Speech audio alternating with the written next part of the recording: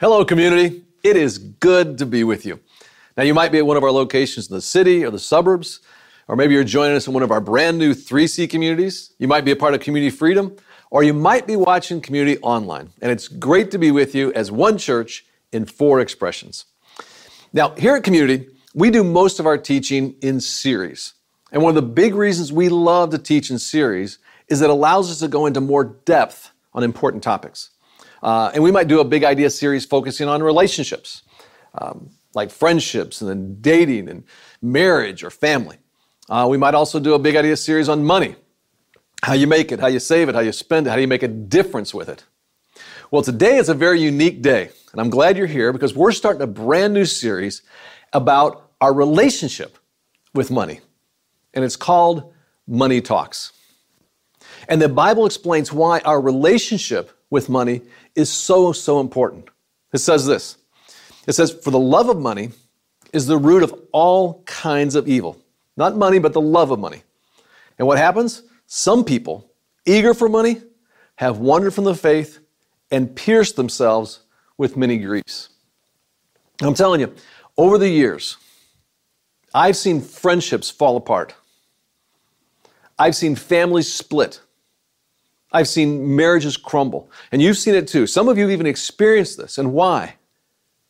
Over money. I mean, just like the Bible says, pierced with many griefs. I've also seen people walk away from God. And I've seen many people miss out on huge opportunities to make a difference with their lives. Why? Over money. And just like the Bible says, they wandered from their faith. And the bottom line is this: an unhealthy relationship with money, it'll wreak havoc in your heart, and it'll create chaos in your life. Well, all of this got our teaching team and our creative team kind of wondering, what if money could speak? What if money could talk to us? What would money say? How would money feel? What has money experienced over the years? And we had some fun with those questions, and here's what we came up with. My name is Money, and I've been attending Community for, since the very beginning. Sometimes I get a bad rap, and there are a lot of good raps about me, but I don't know, more of a rock and roll guy. Pink Floyd song about me, it's a classic. I'm usually accepted everywhere, but lately I've just been feeling devalued. You know the old saying, if you love someone, set them free. I think that's true, but I also say, if you love someone, put them in a low-risk, high-yield savings account and make them work for you, then there will be interest later. Some people lose interest in me over time. And to be fair, some gain interest. And really, many people lose and gain interest in me in the same day. I've tried everything to reach out, try not to take myself too seriously. Really wanting to make the right kind of deposits in my relationships. Take the extra effort to make a night of it, go out of the town, looking like a million, Do I ever worry about me? No. I get plenty of that from everyone else. I guess you could say I'm cautious. I'm a bit of a spendthrift. I don't like to spend myself all in one place. It's just hard to let myself go like that. People say I'm full of myself, but I can't help it. I'm everywhere, okay? I've always been very popular. Face it, I'm pretty hard to resist. Yeah, I guess you could say I'm a bit of a Casanova. They say loving me is the root of all evil. But if loving me is wrong, I'd still rather be me than a non-fungible token. All right, now that you've met money, I want you to imagine that you get to talk to money yourself. And not just interview money, but what if you and money could have a personal conversation? So imagine, on a nice, relaxing summer evening, money pulls up a chair, and the two of you get to chat. And the two of you get to know each other, just you and money. What do you think money would say to you? See, I think in time, one of the most important things money would say to you is this: you are your truest self when you give me away. I think that's what he's saying. You are your truest self when you give me away. Now, here's why I think money would say that. I believe that you were created to be generous. And I believe that you have a uniquely you, God-given way of being generous. And I believe you'd love to be generous. And I think deep down, I think we all believe that and we all want to do that. And I'll tell you what, to make my point, I want to try something. I'm going to tell you 3 stories. Now, they may be familiar to some of you, but as I tell them to you, I want you to pay very close attention to how you feel, okay? Not what you think, but how do you feel? You ready? Story number 1. Last year, Community was able to come alongside the family of Janari Ricks, a 9-year-old little boy in Chicago who just tragically lost his life to gun violence. And as a church, we were able to bless Janari's family by covering the cost of his funeral. And his family, they were super grateful, and they wrote this very gracious and kind thank you note. And it said this, words cannot adequately express our gratitude for your generosity. Thank you for being a blessing to our family during an incredibly difficult time. All right. How does hearing that act of generosity make you feel? In fact, I'll tell you what, if you're watching online, just put in the chat a word or two how that makes you feel. If you're watching at one of our locations or 3C communities or community freedom sites, and there's someone near you, just share with them. How does it make you feel? Or just simply pay close attention. How do I feel when I hear that? Second story. Early this year, our community freedom team rallied around the women at the Fox Valley Transition Center. Community Freedom raised several thousands of dollars to purchase items for these women like winter boots, bathrobes, socks, deodorant, soap, toothpaste, stamped envelopes, bus passes, all kinds of stuff. These are women who've almost all come through the foster care system. Many of them survived physical and emotional abuse, and right now are working so hard to turn their lives around and doing it without any outside support.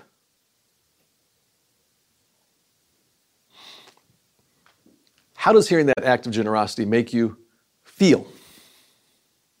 How do you feel? And again, if you're watching online, put a couple words in the chat. I want to know, how do you feel? If you're with someone, you can share with them, or just note how you feel, how you respond inside to that story. All right, last one. Last month, our community cares team stepped up and volunteered to help dozens of families impacted by the recent tornadoes in Naperville, giving not only time with cleanup efforts, but also resources, providing gift cards, essential items to those who in some cases lost everything. There was Josh and Amanda who have a 6-week-old baby. We helped them, and here's what they said to us. They said, we're extremely grateful for this tremendous act of kindness by community and for helping us in our effort to get our life and our home back to normal. There was also Kate, a single mom, and she shared, I just want to say thank you for the gift cards and all the essentials you purchased. I simply can't thank you enough for all that you've done. So one last time, how does hearing that act of generosity make you feel? Again, if you're watching online, just put a word or two in the chat. You can do it again. How does it feel? If you're with someone, you can share with them, or by yourself, just note inside internally, how do I feel? Why do you feel the way you do when you hear those stories? All right, for me, what did I feel? I think with each of those stories, I felt sad at first, but then inspired. I felt grateful to be a part of a church and a community that could and would do that. It made me feel like, wow, there ought to be more of that kind of thing in the world. And it actually made me personally go like, I want to be more generous. I want to do more of that. And overall, it just felt good. Or in a word, it was like right. It just felt right. And I think it all goes back to what money would say to you and to me if money could speak. And it's this: you are your truest self when you give me away. When we see generosity, like we just did there, instinctively we know, oh, that's good. Intuitively, we recognize generosity as a way that life's supposed to be lived. And it moves something deep down inside of us. And why is that? Why does it move us like that? Why do we feel what we feel? Because when we see generosity, what we're actually seeing is something we're made for, because what we're seeing love. We're actually seeing love expressed. And I want you to get this. I'd love for you to share this wherever you are with other people on social media, and it's this. Generosity is the impulse of love. When we see an act of generosity, what you're actually seeing is love in motion. See, love needs an outlet. Love needs some way to actually express itself. That's why men give flowers to their girlfriends, their wives. Generosity is this impulse of love. It's why grandfathers, grandmothers give their grandkids ice cream for breakfast. Generosity is this impulse of love. It's why when my wife gives me a list, oh, here's some birthday ideas because her birthday's coming up, and I just buy them all. Generosity is the impulse of love. When you love someone, you almost can't help yourself. Again, generosity is the impulse of love.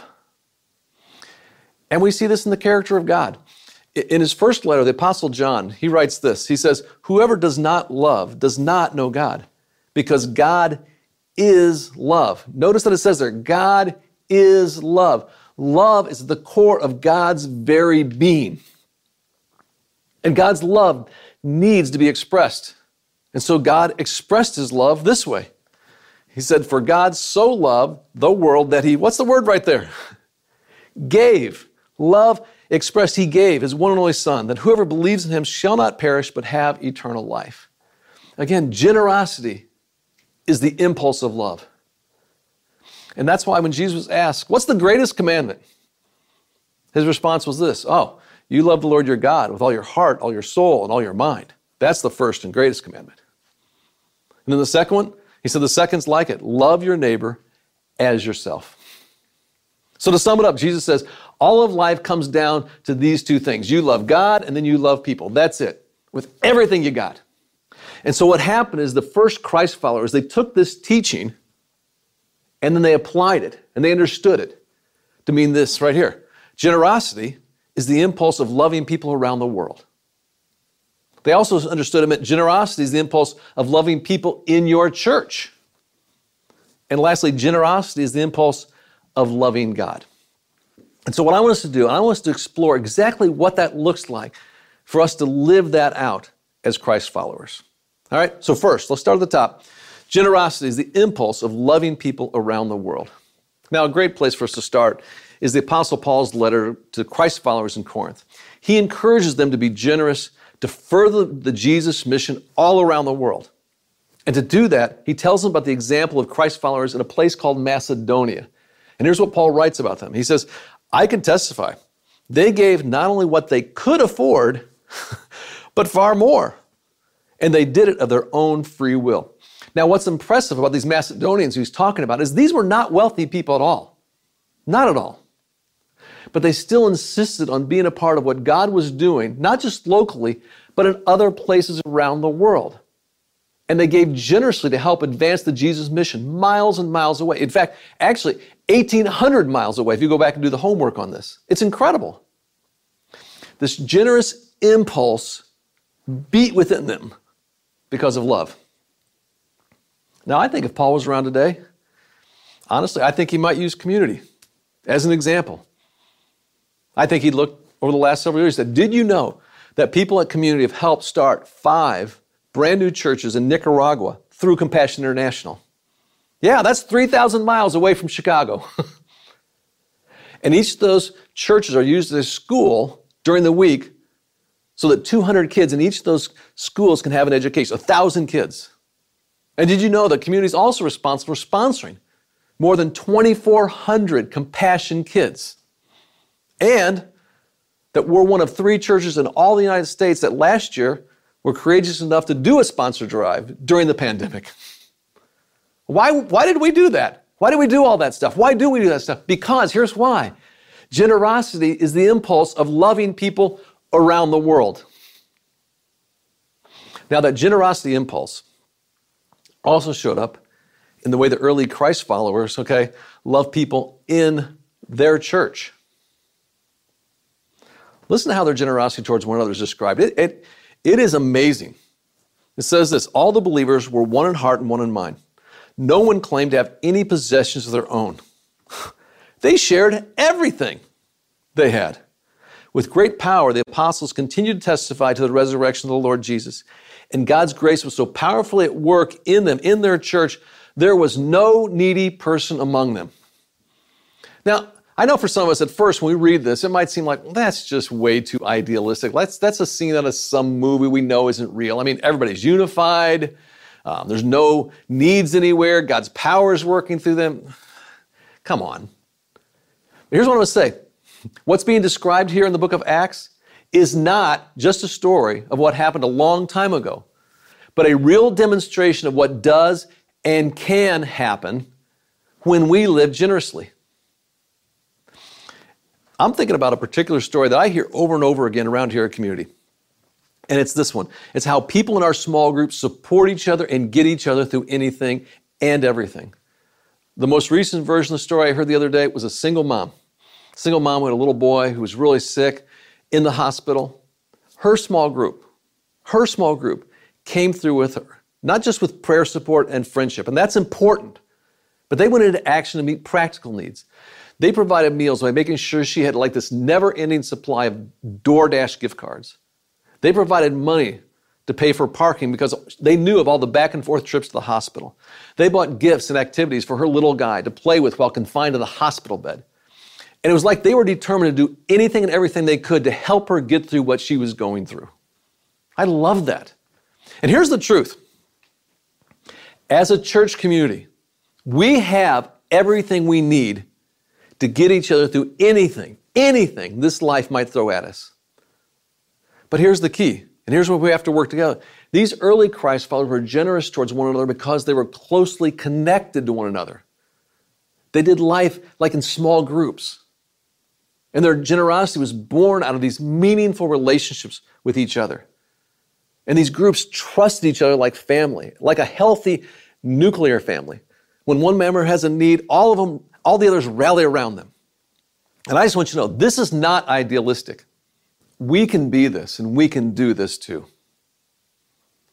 So, generosity was the way they loved people around the world. These early Christ followers, generosity is the way they love people in their local church. But lastly, I also want us to see that generosity, is the impulse of loving God. Now, in Matthew chapter 25, Jesus tells this fascinating story that depicts this judgment scene, and it's a little scary almost, where all the people come before a king. And it says that the king will say to those on his right, "Come you who are blessed by my Father, take your inheritance, the kingdom prepared for you since the creation of the world." Then the king goes on and he speaks and he says, "For I was hungry and you gave me something to eat. I was thirsty and you gave me something to drink. I was a stranger and you invited me in. I needed clothes and you clothed me. I was sick and you looked after me. I was in prison and you came to visit me." And the people hear this and they're confused and puzzled by the king's words. And so they just ask, "Well, hold it. King, when did we see you hungry and feed you? Or thirsty and give you something to drink? When did we see you a stranger and invite you in? Or needing clothes and clothe you? When did we see you sick or in prison and go to visit you?" To which the king replies, and he says this, "Truly I tell you, whatever you did for one of the least of these brothers and sisters of mine, you did for me." So in this parable, the king represents God. And Jesus is telling us that when we're generous towards the needs of others, particularly he's pointing out the least, the lost, the lonely, those that are marginalized by society. When we do that, we're actually generous to God. So remember the stories I told you up top? When a little 9-year-old boy's life is needlessly taken in the city of Chicago by gun violence, and we get to help a hurting family by paying for his funeral, we're loving God. When we find ways to provide support and gifts for women who face every kind of abuse and are trying desperately to pull their life together all on their own while incarcerated, When we do that, we're loving God. When natural disasters, like a tornado, suddenly come crashing into the life of our neighbors, destroying everything, and then we're there to do whatever it takes to help them pull their lives together, we're loving God. See, here's what's true. Let this stick. Of both me and you. We are created to be generous. We each have a unique way, God-given way of being generous. And just note how you feel. We'd like to be generous. And that's why if money could talk, I believe it would say this: you are your truest self when you give me away. You and me, Dave, we are our truest selves when we give it away. All right, I want to challenge you right now. I want to just wrap this up with a challenge. Actually, there's 3 challenges I have for you. And I want you to do at least one of them this week. You ready? I'm going to give you three challenges, but you must do one. Here we go. Challenge number 1 is this: be extra generous. Sometime this week, be extra generous to someone. Maybe it's somebody in the service industry and you normally tip, 20%, go way above and beyond. But do something this week, okay, to be extra generous. Challenge number 2, be anonymously generous. Be anonymously generous this week to someone that you know is in need, and you never let them know that you're the one that met that need. Only you and God. You're the only two that know. Anonymously generous. That's the second challenge. Or the third challenge, be spontaneously generous. Be spontaneously generous this week, because I'm telling you, along the way this week, something's going to come up. God will put someone or something in your path. There's going to be a need there. And you're not going to think about it. You're not going to do the math. You're not going to say, does it fit in my budget? You're just going to spontaneously say, hey, we're going to take care of that. Be generous. You got it? Extra generous, anonymously generous, spontaneously generous. 3 challenges there. All of you, okay? All of you. I want all of you to do at least one of those this week. And over the next few weeks of this series, let's ask God to grow our love, all right? Our love for God, our love for our church, our love for people, and let our loving impulse be one of generosity. Why? It's who we're made to be.